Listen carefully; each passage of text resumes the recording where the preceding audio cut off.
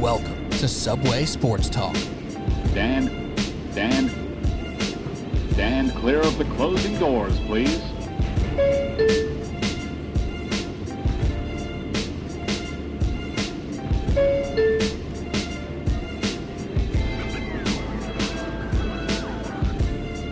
All right, here we go with Subway Sports Talk. My name is Peter Kennedy, and I am your host. Thank you, as always, for joining me on Apple Podcast app, Spotify, anywhere you listen to podcasts. It's football season, baby. It's exciting. Week 1 in the books. Giants, Jets in the loss column. That doesn't matter. We got a lot to talk about. The good, the bad, the ugly. It's all coming your way right here on Subway Sports Talk. Joining me for the first time on the Subway Sports Talk podcast. I've been on his podcast one time, though. Pat Boyle, my guy. What's good? Nothing, man. By the way, that intro is absolute fire. You like the song? I was waiting to see what you were gonna pop it out with, and then you hit the stand clear of the closing doors, and dude, wonderfully done. I got juiced up. I'm ready to rock now. I didn't know if I needed something to get me going, but that intro music, well done. You know what? It really does get the juices flowing. You feel that energy. You know what the vibe is set at. You know, Absolutely. And a guy who's always bringing the vibe also, and we'll get into who you guys are in a moment, but I want to get him in here before he feels left out. My guy, Rocco Del Puri, Coach Del, my dude. Welcome to Subway Sports Talk. What's up? Oh, PD, so excited, man. Pat hit the nail on the head. Your intro more well prepared than the Jets were to open the 2020 season, man. Let's get after it. Excited to be here, talk some good sports with nobody better than Peter Kennedy. Hey, man, don't butter me up too much. You guys are hyping me up. The ego goes high. My takes get worse and worse. You gotta knock me down a peg. That's when the real fight comes out of me. So, I appreciate it. I hyped up your intro. I didn't necessarily hype you up. Hey, well, I made the intro, so I'll take what I can get as well. You know what I'm saying? Exactly. But just so we can get out of the way, who you guys are and why we're all here together to talk sports. And Pat, I'll start with you. We go back to our college days as teammates, classmates of sorts, different grade, but whatever. Same interest, that same drive, trying to get in that TV, radio world, be on-air talents, and do all this fun stuff. And we've been saying for a long time, we're going to work together. Obviously, this is not the end. This is just the beginning. So we got a lot of stuff to do. You do play-by-play for multiple colleges. You work with me not work with me. You work at the Fan as well, doing great stuff. Pat, appreciate you coming on. Can you just tell us about your allegiance in football? Because I feel like, it'll get people off to the right foot with you. Yeah, sure. So just to kind of hit on that, I mean, who would have known, man, after just basically a year and a half together at TC&J, and then I transferred out to Drew, but we were both playing college baseball together for a little bit. Never knew that years later we'd be both working at the Fan and now both doing, on each other's podcast. So thank you for having me on. It's awesome. We share the same drive, and it's great to kind of, seeing each other chase that. So I love that. But allegiance in football, right away. Just throwing you under the bus. No, that's fine. Right away, your listeners can kind of, throw some banana peels and some tomatoes at me. I am a Cleveland Browns fan, so it kind of hurts saying that. But after all the hype last year with Baker Mayfield and the Browns, of course they go 6-10. They miss the playoffs, and of course they get destroyed, against the Ravens in Week 1. But through for basically the past 10 to 12 years, ever since I was 10, I was like, you know what, I don't think I want to just follow my dad's teams, because that's what a lot of kids do, and no blame to that. But for whatever reason, I picked the Cleveland Browns when I was 10 years old, and I've been wearing that on my sleeve proudly or disgracefully ever since. I thought you were going to say, I've been wearing that Peyton Hillis jersey ever since. My God, that's how you know, man. You bring out the Peyton Hillis reference right there off the bat. That was good. Oh, man. Also, Pat Boy, you can hear him on the Boyle and Shen show. All the places you listen to podcasts. Boyle and Shen doing great stuff all the time as well. I've been on that show once or twice. Actually, just once. I don't know why I said it like that. But great fun, great stuff by Pat. We do have to have you on again. But, yes, I appreciate the shout out there. Absolutely. And Rocco Del Puri, who I have to really figure out what I'm going to call you consistently on this pod, because I've called you coach for so long. You coach me. It's crazy. Every level at high school. You coached me on the freshman team, the JV team, and 2 years on varsity. The way our things progressed was the same exact thing. So Coach Del, Rocco, Rock, Del, whatever you want to call him, he's here. He's a football guy through and through. Great talker of sports. Knows football better than a lot of people that I know. So Coach Del, Rocco, welcome. Thank you, Pete. Tough fall for me. first time in over 20 years I won't be coaching or playing. Right now, football is getting attacked in New York, as 42 other states are currently playing, where we've pretty much decided we're moving it to the spring. So I got plenty of time to talk with you. Yeah. Talk about the Jets. Draw up talk them about defenses. The Giants, talk with my boy Patty Boyle over here in the Cleveland Browns. So I'm excited at this opportunity, and looking forward to bring some good points and hopefully do better than Charles Oakley did his last night at Madison Square Garden. I was going to say I'd be remiss if I didn't bring it up. If this was still the Sports Blog New York podcast, which it no longer is, you would actually be a Sports Blog New York legend of sorts. We'll still leave you, that title. But the famous Charles Oakley video that absolutely blew up our Twitter account, what it was 5 years ago or something like that, 4 years ago, 3, I forget. It doesn't matter. You were the one who captured the moment. You were the one. You were doing radio hits in L.A. over here, over there. You made the best of it, made it fun in a pretty crappy situation. But it was legendary having you a part of the SBNY stuff going on over there. It's funny, on my tombstone, it's going to say ordered great. It was great at ordering Chinese food, and filmed Charles Oakley getting detained at Madison Square Garden. That's it. My dad was the guy who filmed the Charles Oakley video. Oh, my gosh. If you've seen Charles Oakley, though, I think, you know what? If he heard your radio hit, I think he'd be proud with what you did. You backed him. You were like, hey, man, listen, the Jets could use him on the D-line. That forehand shiver is working. Oh, without a doubt. He might have tackled Josh Allen yesterday. Yeah. It looked so slow. Even Oakley might have been faster off the ball. That's amazing. Well, let's get into it. There's nowhere else to go but to these great week 1 games. Unfortunately, because of the nature of this podcast, we're not going to start with the great games. We're going to end up starting with the more lackluster performances, perhaps out of these 2 New York teams. I think off the jump, we look at the Giants' loss to the Steelers, which just ended a couple minutes before we started recording. There's negatives. There was a really bad play by Daniel Jones. There was some good drives that just got stopped out of nowhere. There was some nice things to draw on, but not enough, not consistent enough. And they came up with a pretty big loss, 26 to 10, only put 10 points on the board. But somehow that feels like nothing compared to what happened to the Jets, despite the score being much closer in the Jets game. So Del, I'm going to go right to you, and let's just talk about the Jets off the jump. If there's one thing you could have really hoped for with any team, obviously this being your team that you watch the most, it's effort, it's energy, and it's as best attention to detail as possible without any preseason games, right? And what did the Jets do? Penalties, looked flat at times.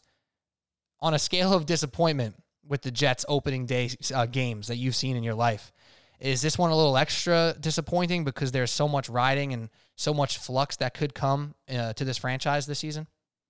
It was very tough to watch, Pete. Level of disappointment, I couldn't even put a number to it.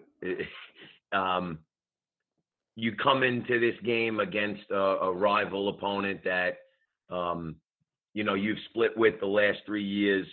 The division finally is up for grabs, so say, with Brady not in the division, and you had no preseason games, so there's no film for any team to plan on you, and you put that performance out there on tape. It was very disappointing from top to bottom, from the head coach to the quarterback to the defensive coordinator, as well as the front seven. I think it's going to be a long season, and I'd be shocked if Gase gets through November. And that's like right there. I'm glad you ended with that line, because that's obviously the hot tweet, the hot Instagram post, fire Gase, get rid of Gase. It's the hot take for, radio hosts, not just in New York, but across the country.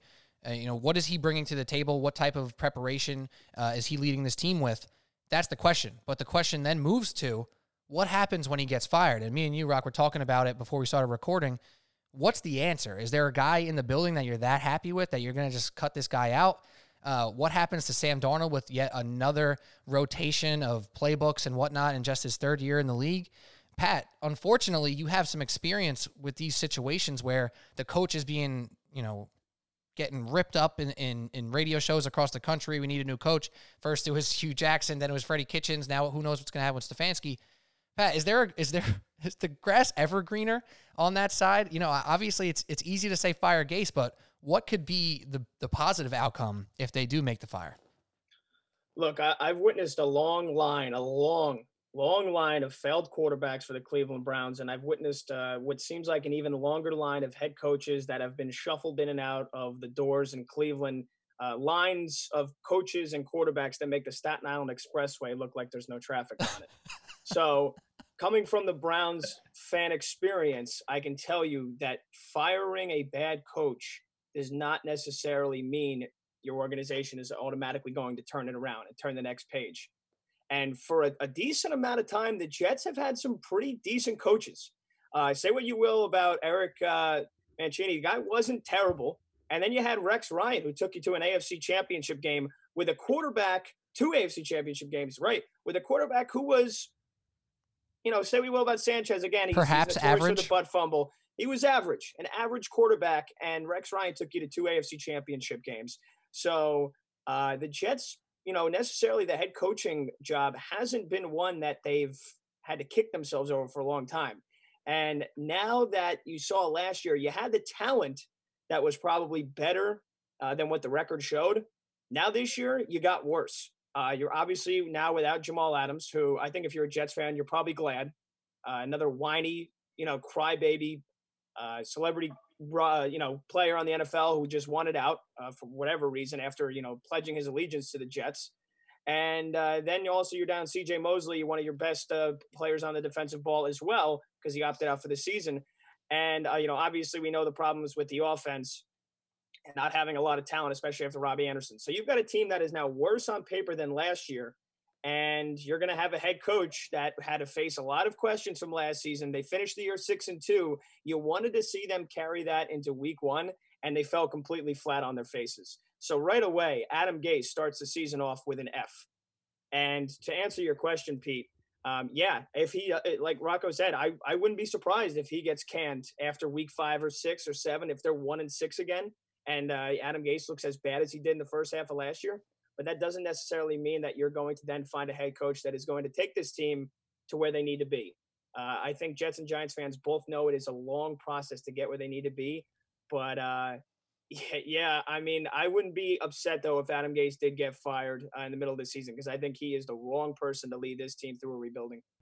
I'd sign up right now to take back Rex Ryan and because of what he brings in the confidence, in the, you know, in the intangibles, that he had that extra grit that he could bring the locker room together. And I don't see that from Gase. I see him as a limited offensive play caller that got a head coaching job because of it. And it's clear he's not the guy that this organization needs right now in this market, in this time, in this league right now, where there's great quarterback play and great head coaches. And it looks like we don't have either. And I want to love Donald. I do.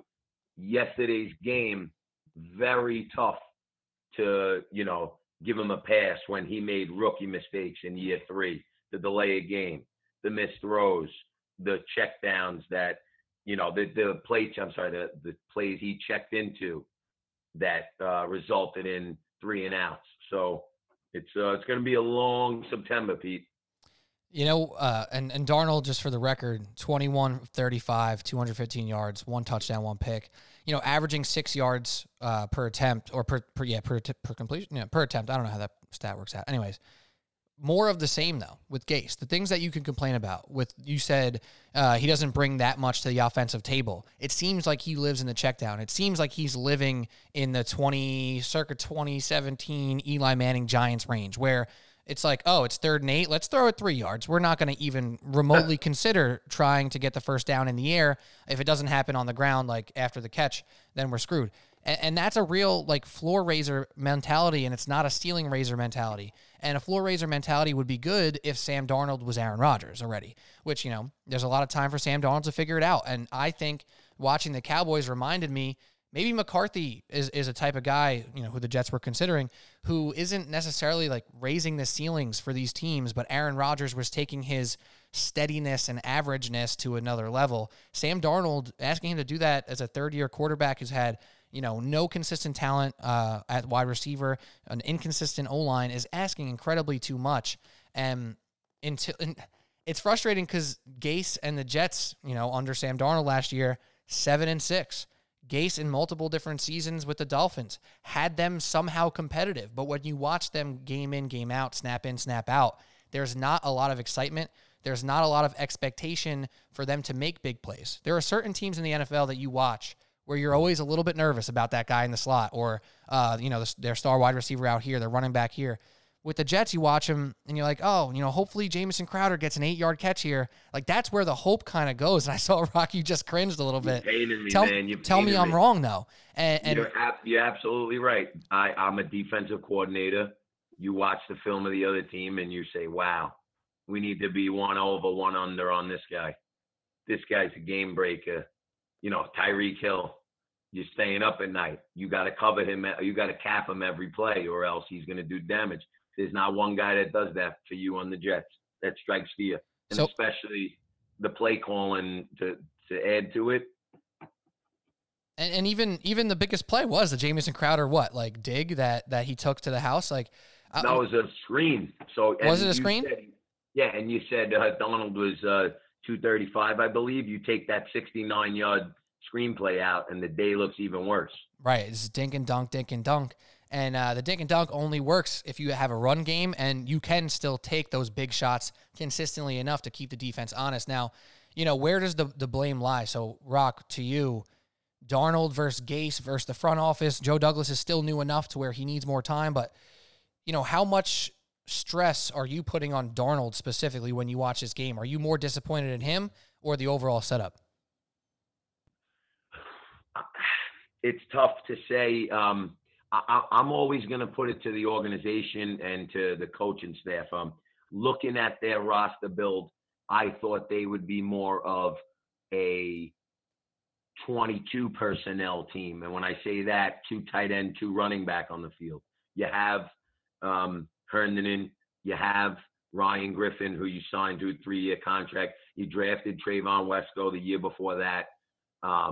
You have Daniel Brown. You have Le'Veon Bell, you have Frank Gore, you had LaMichael Perine, he's obviously injured. Those guys are serviceable enough that you should be able to keep the ground game and establish. And Donald's his best when moving, when ad-libbing, when rolling out, getting outside the pocket on designed rollouts. And you didn't see much of that.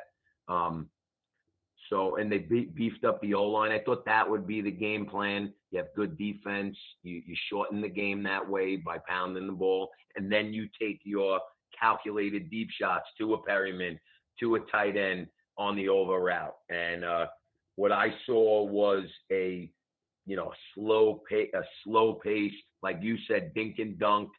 Let's take the bare minimum and check the ball down and stay positive and stay in front of, and it didn't happen. Right. They couldn't block the interior, and we couldn't get to Allen. So it led for a rough first game, man. Right. And getting to Allen was the only thing keeping you in the game up until the point where it was game breaker time. Now, Pat, is there an optimist view? And I want you to be honest here. Is there an optimist view that this is week 1 for the Jets in this weird season where they perhaps played a AFC championship contender in the Buffalo Bills? Is there an optimist view there, or am I picking? As much as I like to hammer the Jets, yes, I do think you can be an optimist. You can make the excuse for just about any team, new head coach or not, with the way this season has been affected by COVID, the lack of OTAs, the lack of preparation. You could say a team like the Jets, who obviously need more preparation than other teams and have failed in that in the past and failed miserably again in week 1.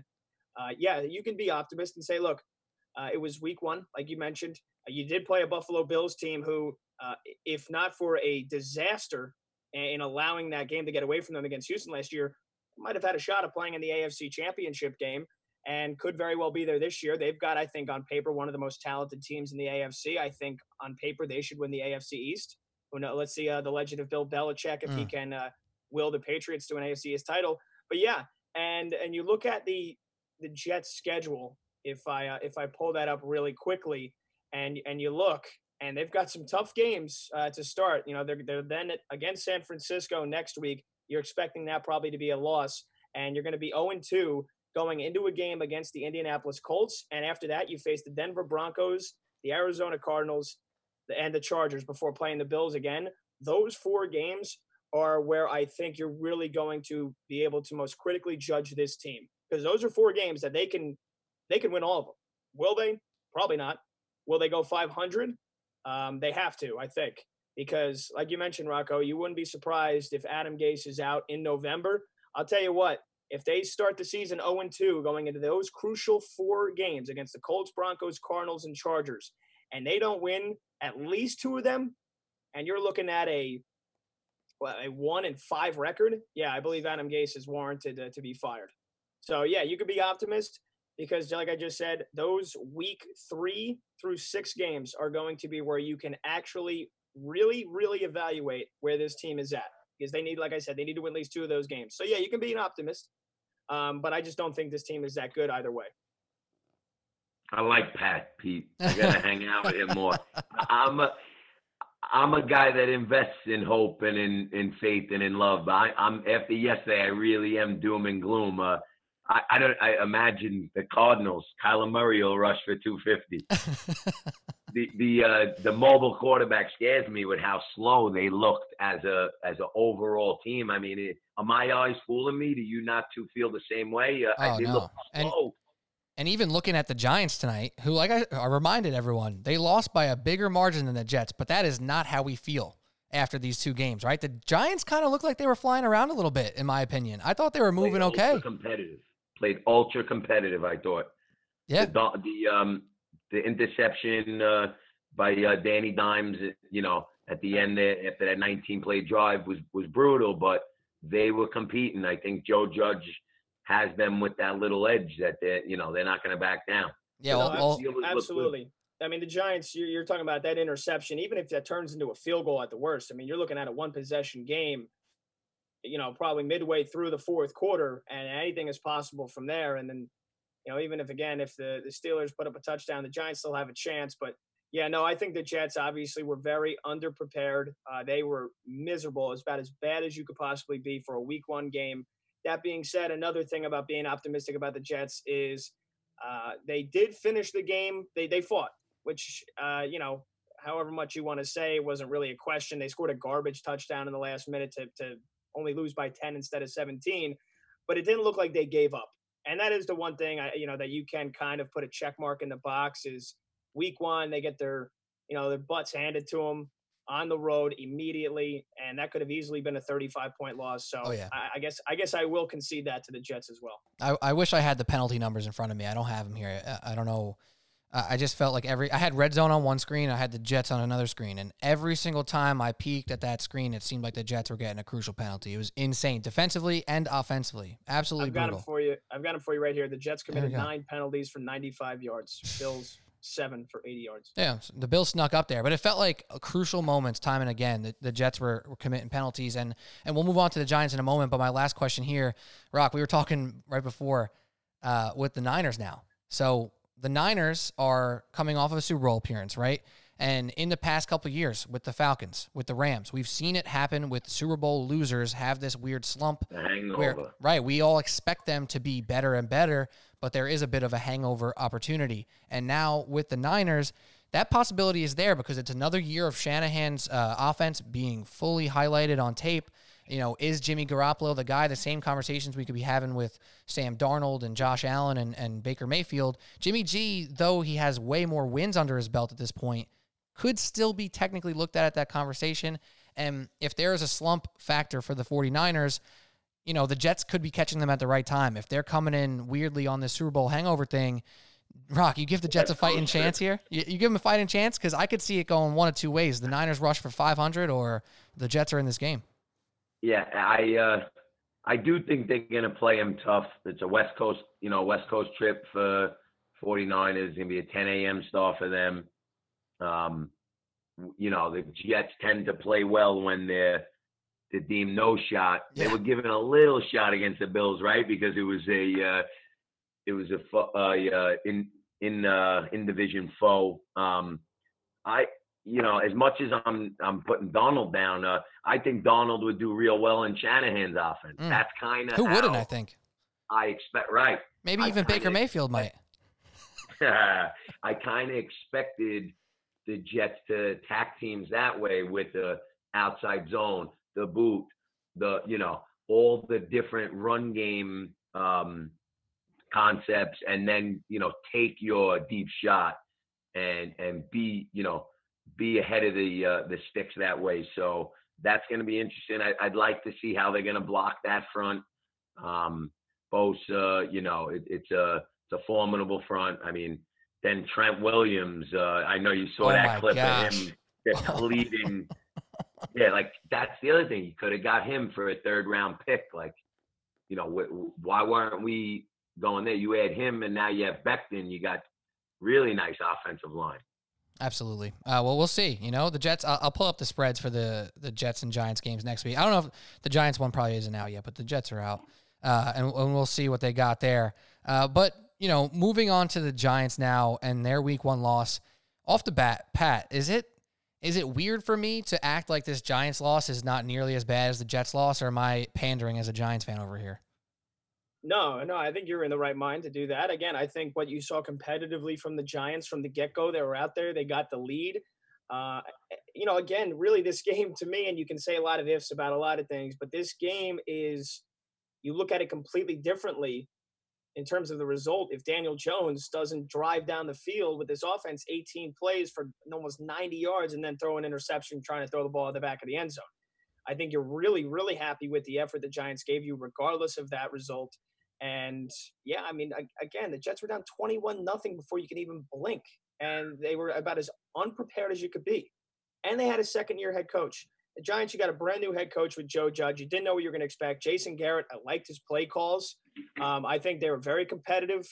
And again, I think you're excited about the future, keeping in the back of your mind what the future is, and that this Giants team is still at least a year or 2 off from where they want to be, at least.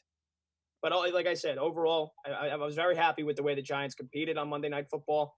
Yeah. And I think you got something to look forward to this season in terms of watching the progression of this team.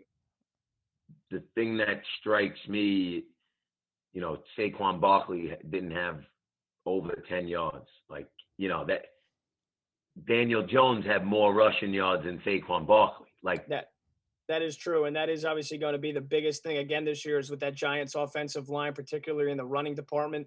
They were awful, and that is, again, they went up against a front 7 that is one of the best in the NFL with the Steelers. Now, it's not the steel curtain of the past, but talk about flying around, man. Yeah, holy with TJ hell. Watt, I mean, that front 7 is dominant, and you just saw the Giants just get stuffed back time after time trying to run the ball. Saquon, again, people can look at the box score and say, geez, 6 yards. I mean, what the hell happened? Again, it's the offensive line, and that is going to need a lot of work still going forward. They had 3 new linemen tonight for them. And, with Nate Solder opting out, I mean, who knows? They might have been better off if he opted out last year. So, again, they got to get the run game going because they have a decent amount of weapons, with Slayton and Daniel Jones. I loved that connection with them on Monday Night Football. That looks like a connection that could be really fortuitous for them. And then you've got, obviously, Shepard. You've got Golden Tate. You've got Engram. I mean, their receiving core is very, very good. You've got Saquon. That offensive line, though, is going to really dictate on how much success this team can have. Because if you're trying to run the ball constantly and your running back, who's one of the best in the league, is getting no room to breathe, then you're going to force Daniel Jones to have to make a lot of moves for this offense. That's not where you want to be. So they have to get that run game going. I think that is going to be the biggest check mark for them to be able to put in the box next week, is to be able to run the ball efficiently. Yeah, I said before, I was thinking, what happened with Daniel Jones in my head is on that 18-play drive where he ended up throwing the pick. You ever be in a 3-2 count and you foul off like 6 pitches in a row and people say, oh, he's getting swing happy. He's swinging at everything, just fighting it off. He was completion happy. He just, did a bunch of third downs. He's running around. He's doing, cross field throws behind, everything they say quarterbacks don't do. Don't throw it across your body, across the field like that. He's picking up first downs like that. And he needs to know, and he'll probably get it with maturity, you hope, that you got to live to see another day on a play like that. You got to get 3. You got to get your last chances. I forget if that was third down or not when he threw the pick, was it? Second. It was second, right? So you even had another shot, take the sack, throw it away, get the field goal. It doesn't matter. We saw in the Cowboys-Rams, those 3 points can really add up if you don't take your shots there. Dell, defensively though, I saw Blake Martinez. First of all, he's a big acquisition for the Giants, and then Jabril Peppers. He's a weird guy for me to kind of wrap my head around because he's so impressive athletically. Where do you see him, fitting into pro style defense right now? Because he seems like he could be a box guy like Jamal Adams has. He has all this speed and quickness to cover in the field, but can he be a game breaker? You see that in him? I believe, the NFL now is more than ever a matchup league. So I like him against the Ravens playing against Lamar Jackson and their run game and all their motions. Tonight, the Steelers spread out. Those 4 wide receivers, Juju, Claypool, Washington.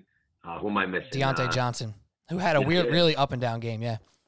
Yeah. So, he could, he's going to struggle covering those guys. Same way I felt, I used to feel Adams was shaky in coverage, that he had to be near the box, that he was a glorified linebacker. So I like Jabril Peppers. He's, a tri-state area high school football player. Watched him for years, marveled at his talent, was a Michigan guy. I'm a big Michigan guy. So, I know Pat likes him when he was with the Browns. So, yes, I think it's on the defensive coordinator of the Giants to put him in situations where he could perform well. It's not going to be covering down a slot, running a slot fade. It's going to be, like you said, close to the ball, rushing the passer, being a low hole defender, being a spy, which the Jets could have used yesterday. So I think that's where Jabril Peppers. But one note, and I know this debate's going to go on for years. Jones and Sam. Jones hit 8 different receivers tonight. There's merit in that to me of spreading the ball around. And, I think he had 3 guys that caught 6 passes. So it shows I was impressed with his accuracy. That one pick's that's all they're going to talk about. But I think Danny Dimes has a future for sure. I mean, that's all I can ask for as a Giants fan, right? Seeing enough game in, game out to trust that he's going to keep you in games. Now, obviously, he made the Cardinals sin this time around. He actually had 2 picks. He had one on the T.J. Watt screen pass. T.J. Watt just jumped up and snagged that. T.J. Watt's an animal. Insane. Yeah. But Danny Jones, man, the ball is flying off his hand, I thought. And actually, that's when I got nervous. I was like, oh, snap, he's letting it rip tonight. Maybe that's going to come back and bite him. And then he didn't do an overthrow pick. He got picked at the line of scrimmage. But I'm with you, and I don't really understand the people who are still not believing in Daniel Jones. And I'm not saying we should all be out here, oh, he's going to be a Pro Bowler every year. He's going to lead to championships. He's going to lead to division titles. I don't think he's even the second best quarterback in the division at this point. Wentz and Dak are better than Daniel Jones at this point in life, right?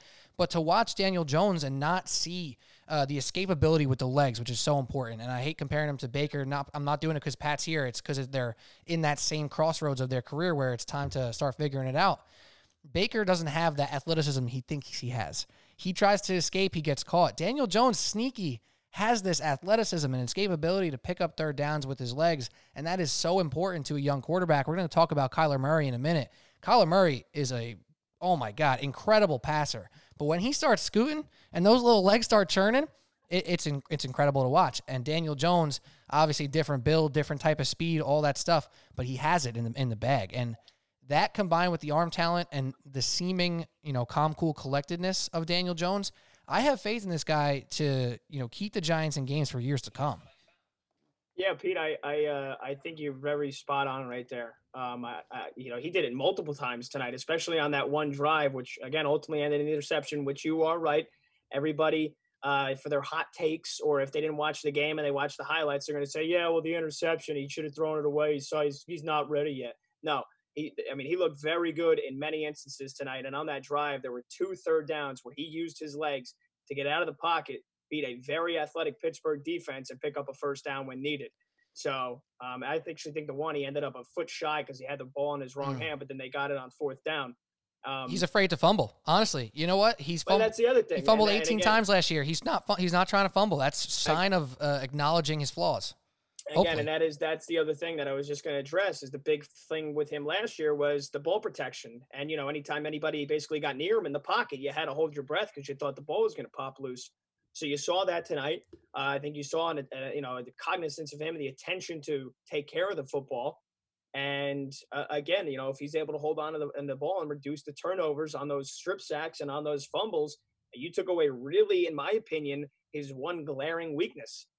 I think throwing the football, I think for the most part, he's very accurate in short to mid-range passes. It's yet to kind of be seen how accurate he can be throwing the deep ball. Had that beautiful connection with Slayton. And I was going to say pretty accurate on that one. That was a dime. Exactly, that was a dime. So again, hopefully you continue to see plays like that. But again, his legs, I think, is something that's underrated. And you're right, he's not a Kyler Murray, he's not a Lamar Jackson, obviously, who have just absolutely tremendous blazing speed. Overall, though, I really liked what I saw from Daniel Jones in his first week 1 start. And again, the one interception, tried to throw it out of the end zone, didn't get enough on, and the other one was just an absolute tremendous play by TJ Watt. So yeah, and Bud Dupree is honestly a freak too. Bud, the guy who hit his arm on that pass, Bud Dupree. Oh my God, I don't want to be anywhere near him on a football field. No, he's a stud. Drafting good players. That's why do the Steelers are perhaps one of the best drafting franchises in the league, right? Dude, they get a receiver, they got a running back, Benny Snell, who happened to be a guy who I actually liked, Kentucky Great dude. pick. It's like, wait, why did everyone else not think about it? Now all of a sudden, James Conner goes down, and they're like, oh, no, we got a guy. Don't worry about it. We got Benny Snell, 4th round draft pick out of Kentucky. What are you talking about? Right, and these receivers, James Washington, Dell, you said, I'm stealing your line now. You said it before we started recording. The Steelers, 4th receiver might be the number 1 on the Jets. Without a doubt. Deontay Johnson is just as good, perhaps. Maybe not as consistent. He's still pretty young, but he's the same type of talent as Jamison Crowder. And Jamison Crowder right now, the best receiver on the team. That's rough. Now, let me ask you guys this. I want to poll you guys here. Chance that Darius Slayton's a true number 1. I don't want to get too ahead of ourselves, but this is a lot of games now where he's just consistently making plays. Is there a chance he's a legit 1? Yeah, I mean, yeah. I think I didn't know who he was prior to last year. I know a few people didn't either, and I'm impressed with him. He's got that big body. He's proved he could go up and get the ball, and he looks like Daniel Jones and him have a good connection. I think he had 6 catches tonight, right? The big touchdown. Sky's the limit, as far as he goes, and hopefully they grow together. So yeah, I do think he could be a dude number 1. I think he will be. Yeah, I mean, you talk about good organizations drafting good players. You usually will never catch yourself dead saying that about Dave Gettleman. You do have to give him credit where credit is due. And a 5th round draft pick last year in Darius Slayton, you're right, Rocco. Not a lot of people knew who he was coming into last season. But I think he has very quickly turned a lot of heads. And I agree as well. I think he could be the number 1 receiver on this team for years to come. I think he is a tremendous athlete. I think he is that deep threat that the Giants need. You saw it tonight. And I think he is somebody that can get you 100 to 150 yards any given Sunday. Now with all this, semi-bullish talk we're having here with the Giants, we're, talking about the nice things Daniel Jones have done. We did mention the lackluster run game, but the positive would be that they didn't abandon the run game, right? They kept going at it, kept the defense honest. That obviously, helped on that long drive with the play action and whatnot. But there's not all, roses here with the Giants. There is some stuff that's not looking great. They looked like they were getting shredded by Big Ben, which many people have in the past, in pass protection or pass coverage, I should say. And their pass rush still, they had some nice hurries on them, especially early, but it's still an issue, right? We talked about the Jets schedule. We look at the Giants schedule. It's not looking nice either. And I was having arguments with my friends all the past week and a half who's going to have the better record, the Jets or the Giants? And personally, as a Giants fan, I was like, I think the Jets are a better team. They're going to have a better record. You look at the Giants next couple of games, you got the Bears, who are beatable, but 1-0 and a good defense. The 49ers, who, Super Bowl slump or not, are a greatly talented team. And then the Rams, the Cowboys, and the NFC East leaders, Washington football team. I don't think this Giants schedule's going to make it to a situation where we look at the Giants as a true NFC East or even wild card contender. I'm a little worried about that front, at least. No, yeah, absolutely not. I mean, yeah, it's nice to say nice things. And Pete Kennedy, I'm surprised out of everybody, it was you who was kind of reeling us back in there. We kind of got a little carried away. We start talking about Darius Slayton. We all get excited, but you're right. This Giants team is, I think, going to be lucky to win more than 4 games this year, especially when you look at that schedule. I mean, you're playing the NFC West this year. You're playing, who's the other division they're playing? The AFC North, which you've got obviously talent all through that division with the exception of Cincinnati. And again, there is still major, major flaws with this team. One being the offensive line, not being able to block for Saquon Barkley.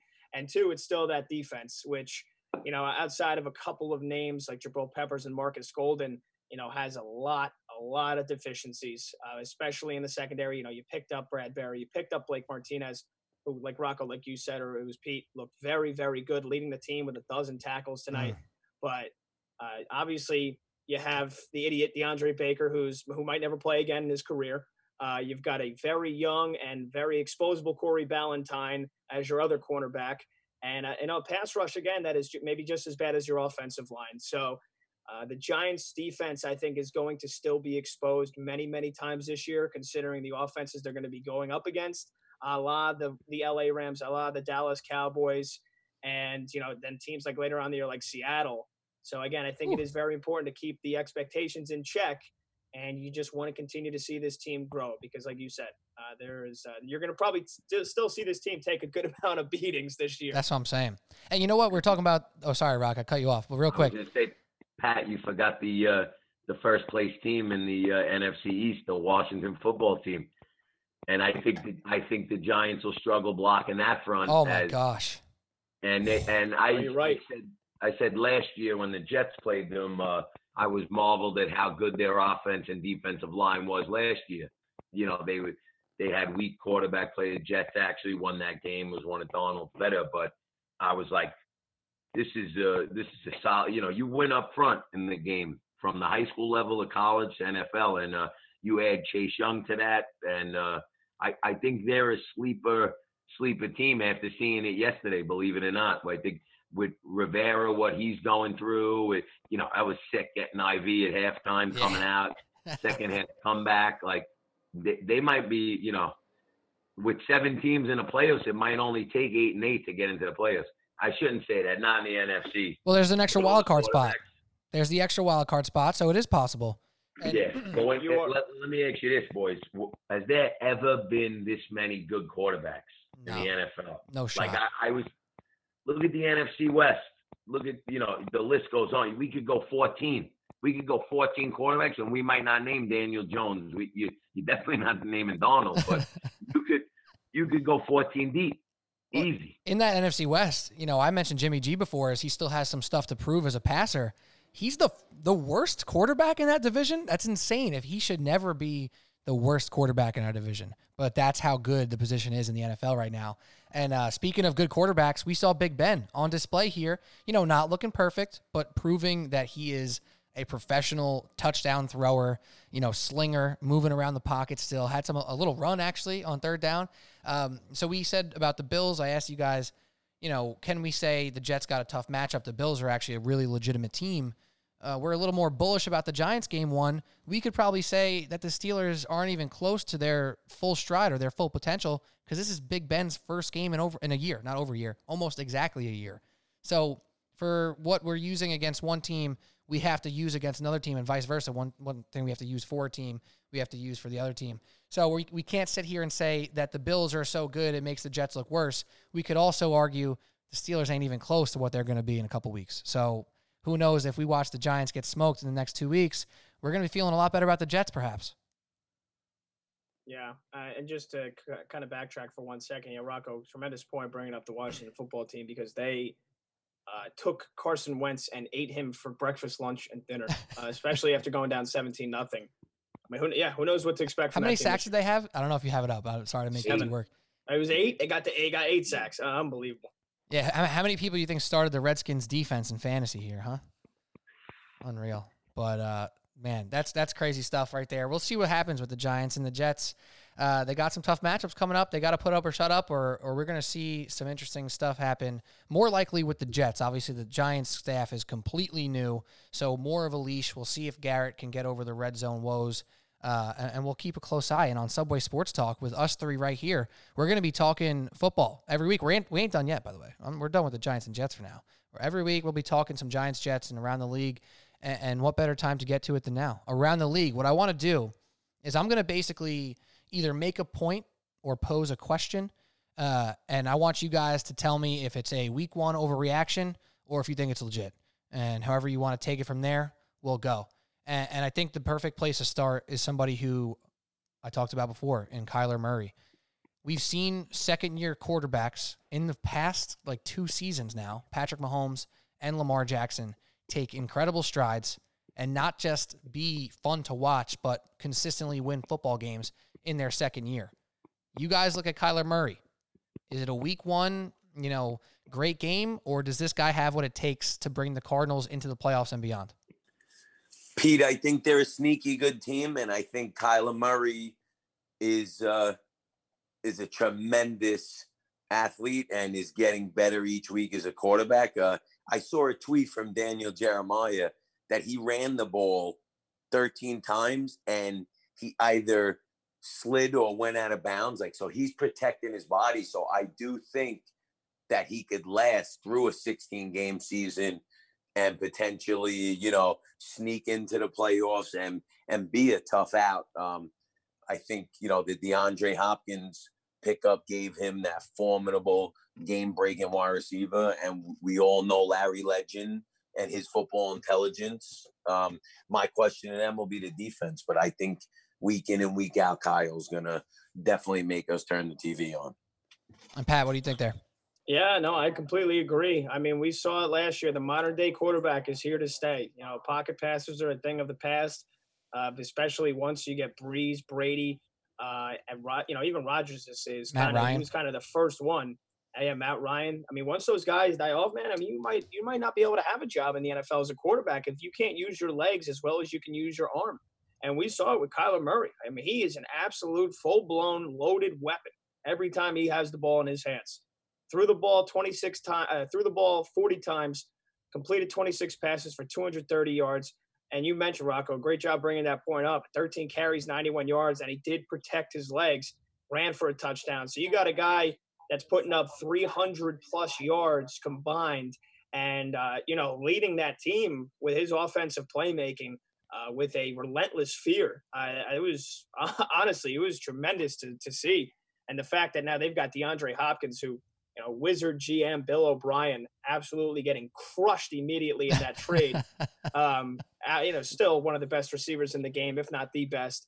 And, Kyler Murray has now added that to his arsenal. I'll tell you what, dude, Cardinals might be the ultimate sleeper team of this entire season if they can put that performance together every day. Because let's keep it real. The 49ers defense, I don't think they got a whole lot worse, if worse at all. I still think that is a Super Bowl caliber defense who was lit up and really had no answer at the end of the day for Kyler Murray. We were questioning if that was the right decision just to make him the franchise quarterback last year. And I think it is going to pay massive, massive dividends just watching what he did in week one of year 2. Yeah, man. What we were hopeful for, with Sam Darnold last year, Daniel Jones this year, what we've seen with I said Mahomes and Lamar, Carson Wentz, year 2 MVP candidate. That is a real possibility with Kyler Murray. That guy is incredible. He also rips it. When that ball flies out of his hand when he starts ripping too. So he's impressive. On the MVP front, my next question for you guys. This is a statement that, I don't think it's too hard to get behind, but this dude has never had one single MVP vote. It's already a narrative. You guys might know where I'm going already. 31 of 35, 4 touchdowns, 0 interceptions, 322 yards. Russell Wilson, MVP this year, or is he just a hot week 1 guy right now? I think it's always, you're never going to be wrong to throw Russell Wilson into the MVP discussion. We've seen for years now that he is, again, just like Kyler Murray, a dual threat quarterback. His ability to escape pressure, and when you think he's going to get sacked, you think he has no chance of getting out of a sack. He still does it, still creates, able to throw the ball down the field.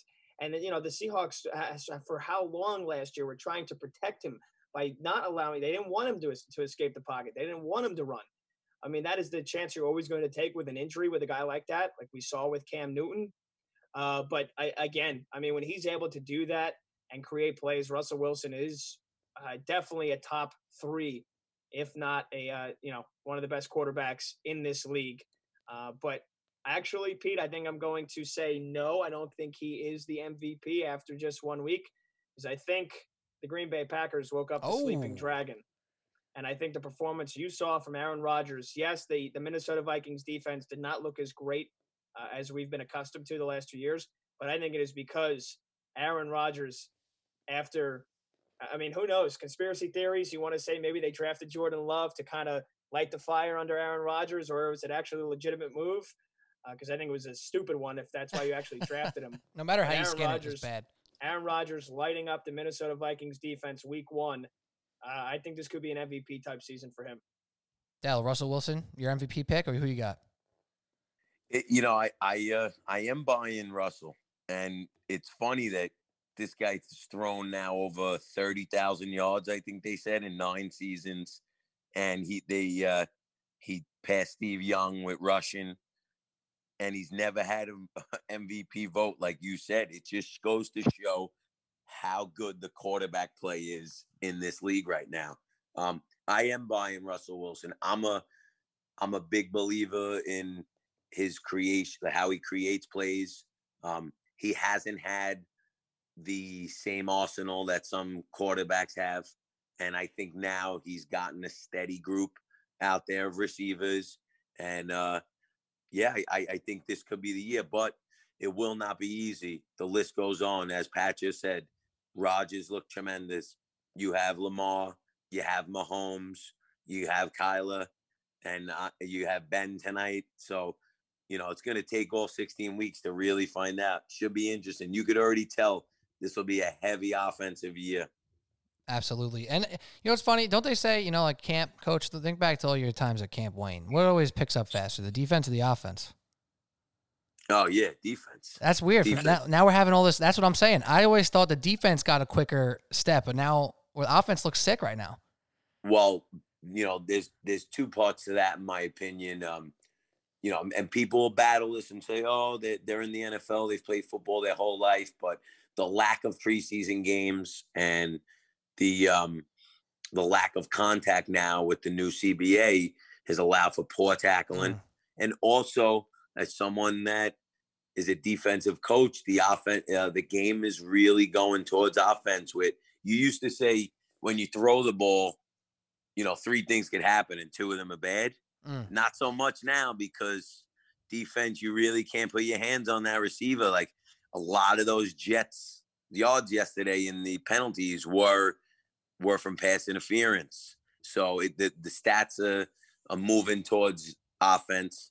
The scheme with the RPO, with the spread offense, with, like Pat said, the dual quarterback, the dual threat quarterback. So it's becoming more offensive day by day. And what's funny about that point, because I completely agree with you, is that the story of the first week of football was the offensive pass interference called on Michael Gallup and the offensive pass interference called on A.J. Green. One of which A.J. Green, that was a push off. He went too high. Arm was up here. And Michael Gallup, I don't agree with the call, but I completely get it. I think if you're going to say that it's a completely BS call, I can't even believe he called it. Like, you're looking at it in slow-mo, and you're not looking at it in real time like these refs. His hand was on the guy's shoulder, and Ramsey sold it. It's a simple thing that it was called. It makes sense to me. But that's funny because it is so offensive. Also, what we've seen in week 1 is that when offensive players lower their head, they're getting called for that a little bit too. But I agree. receivers don't have to be as scared as they used to going over the middle, because they know that if they get popped, at least they're getting 15 yards, and maybe someone on the defense might get ejected. So the defensive players know that, the offensive players know that, and we'll see if that offensive trend continues moving on to week 2 and so forth.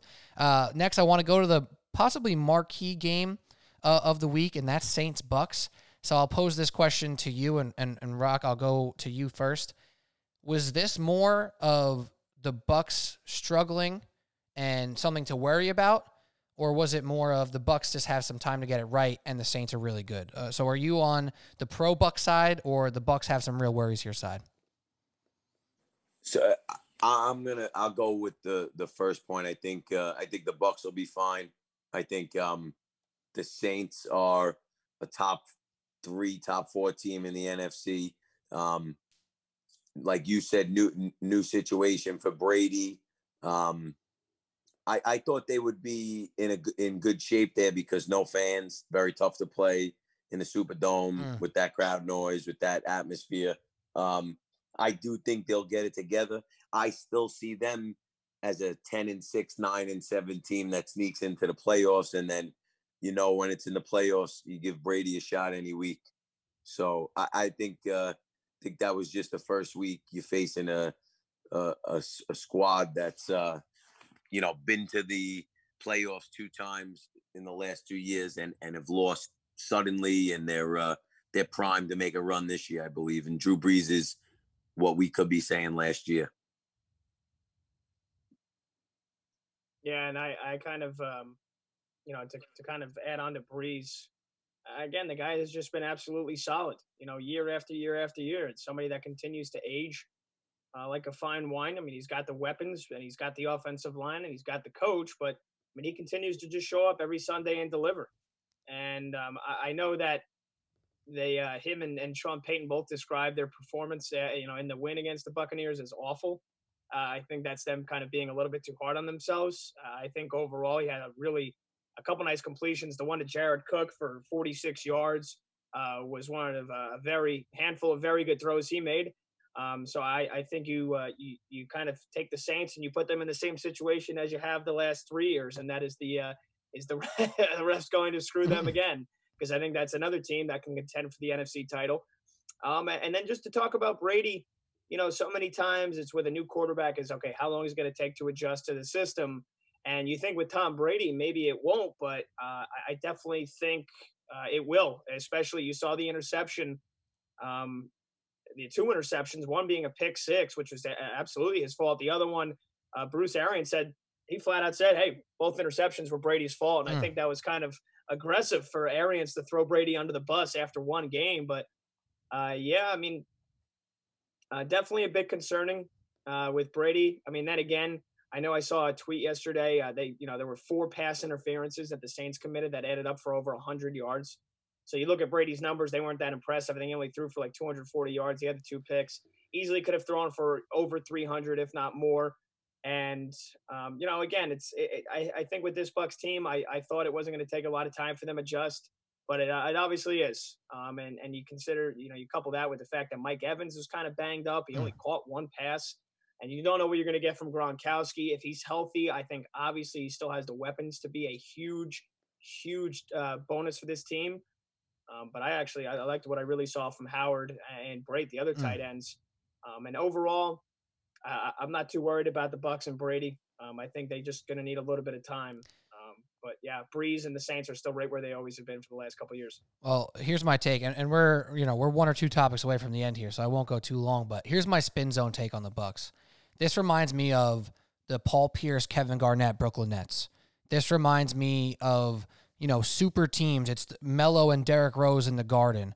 It's wow. You know what I'm saying? And that's my spin zone take. I'm just saying, like, the Brooklyn Nets with KG, Paul Pierce, and them, they won some games. They were in a playoff series and whatever, but we never really looked at them as a true contender. And I think we're going to reach a point with the Bucs where we're going to keep saying, oh, Brady's there.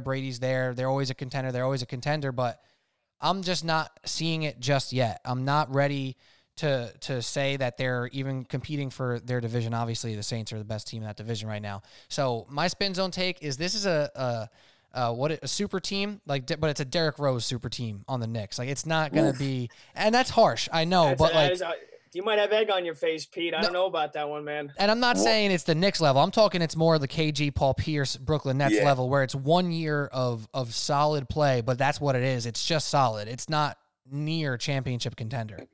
Once Leonard Fournette cropped the pitcher, the Magic Johnson pitcher, to be the Bucks, I knew they were doomed. Yeah. I knew.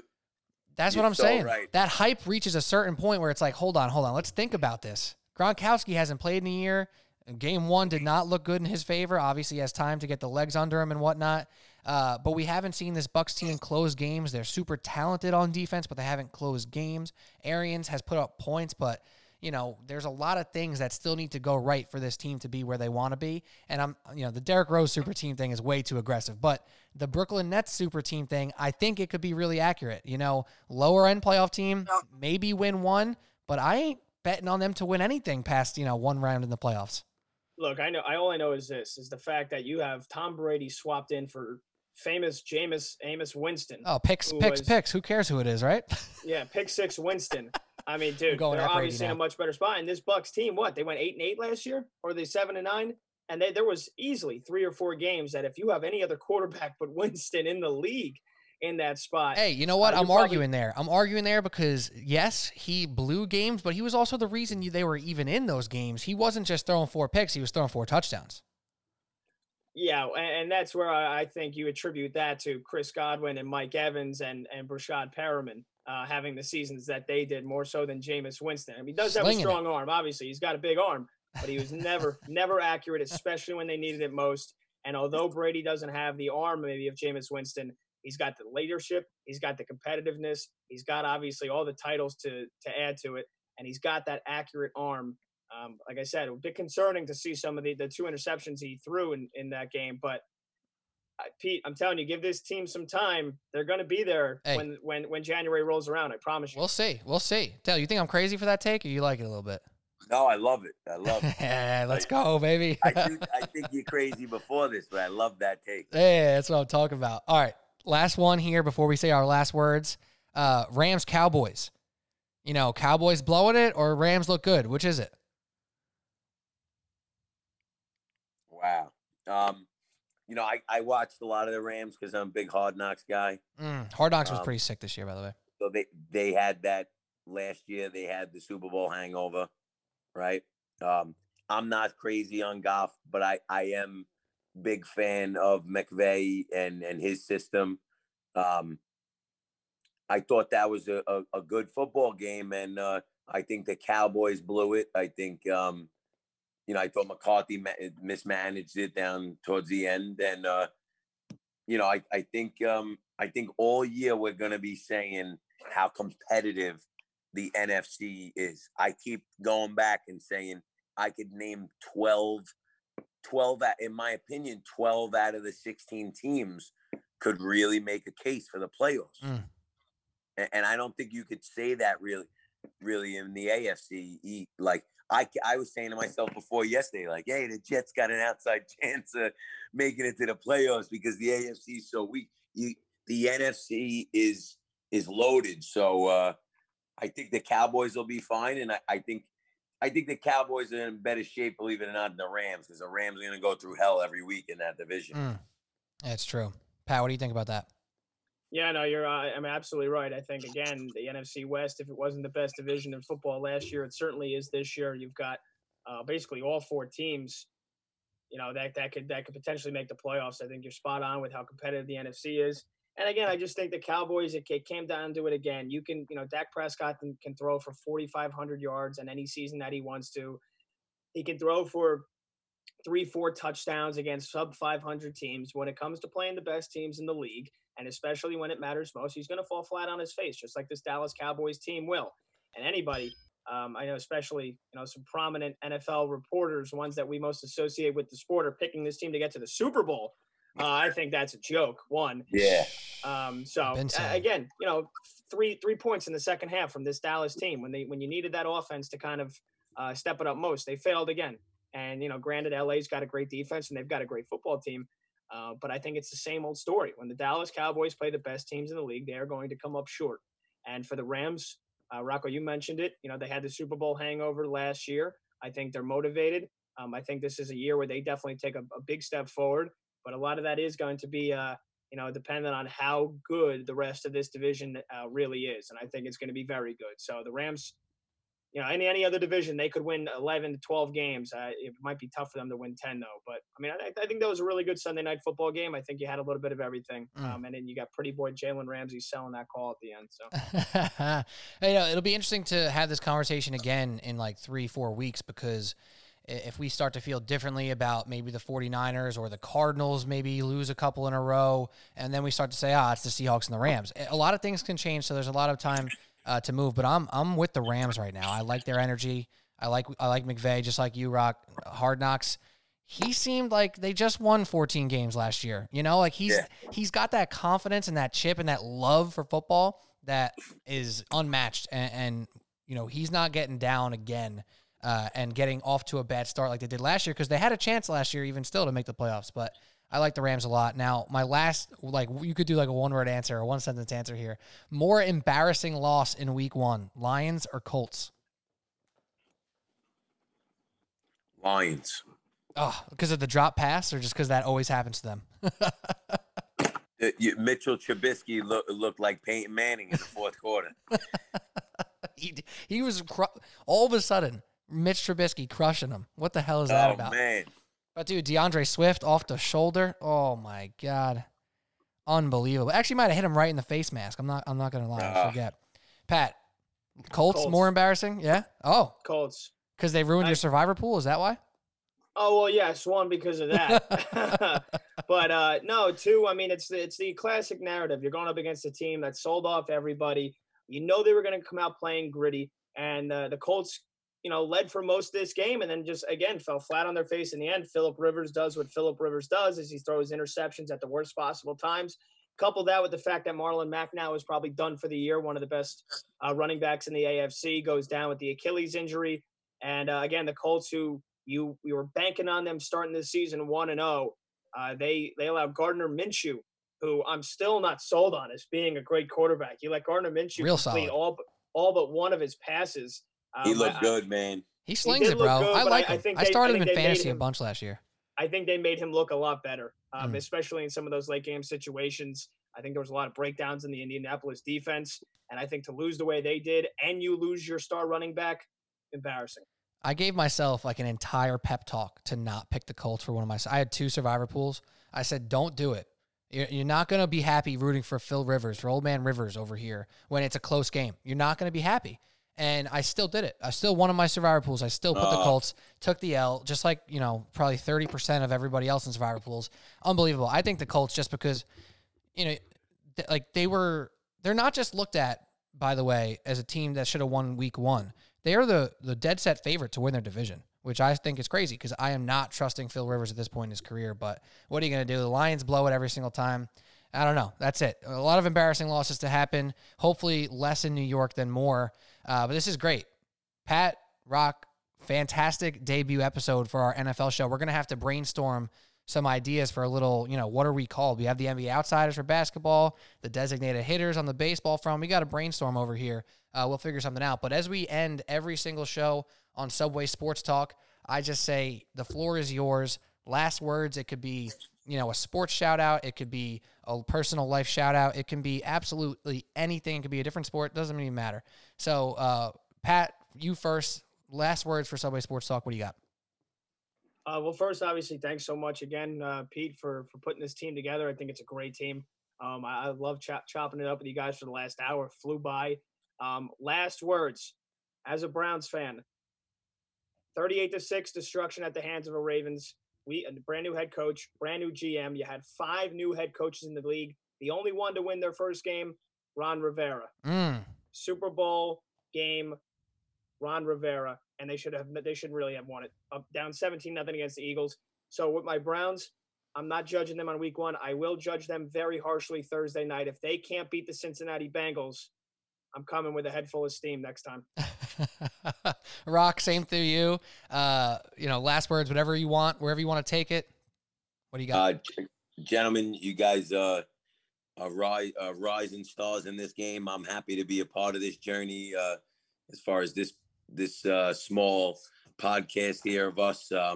Pete, thank you. Pat, tremendous. I think it's gonna be an interesting NFL season. I think at the end of the day, it's gonna come down to the depth of the organization as we see all the hamstring injuries and what's going on with the injured reserve. I'm hoping the Jets and Giants give us some good moments that we could talk about, and I'm looking forward to keep going here, to get rolling on this train.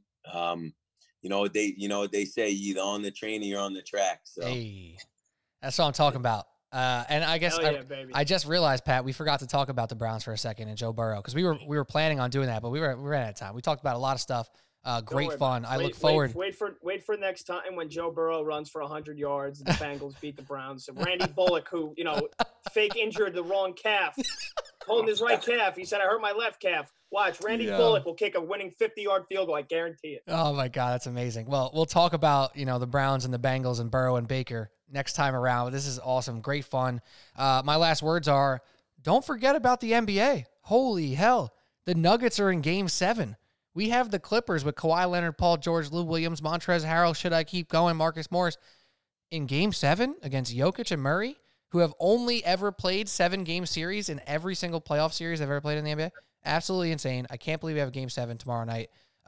Tonight, by the time you're listening to this podcast. The NBA Outsiders will be here maybe probably a Wednesday morning release to cover Game 7 and the Eastern Conference Finals and whatnot. Sports are fantastic right now. I don't even know what to watch. Football took over this weekend, but I'm back on the basketball grind. We're going to be back on Subway Sports Talk week in, week out. Football, baseball, basketball, all sorts of fun stuff. And Pat, what do you got? Final last words, very final last words, Pete. In terms of your basketball, put the crown even tighter on LeBron's head if Kawhi falls flat on his face in Game 7 on Tuesday night. There you go. I have nothing to say to that, because if Kawhi loses this series, that is a bad look. All of us out here singing his praises, saying, Kawhi, the real deal, calm, cool, collected, never sweat in a game in his life. Like, he's just straight, steady, killing people. Lose to the Nuggets after being up 3-1.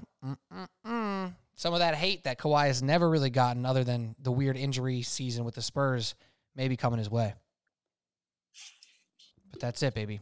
Subway Sports Talk. I'm Peter Kennedy for Pat Boyle, for Rocco Del Puri. This is it. We'll be back every week talking football. You guys keep enjoying your sports lives out there. We got so much to watch. So thanks for listening. Hope you enjoyed.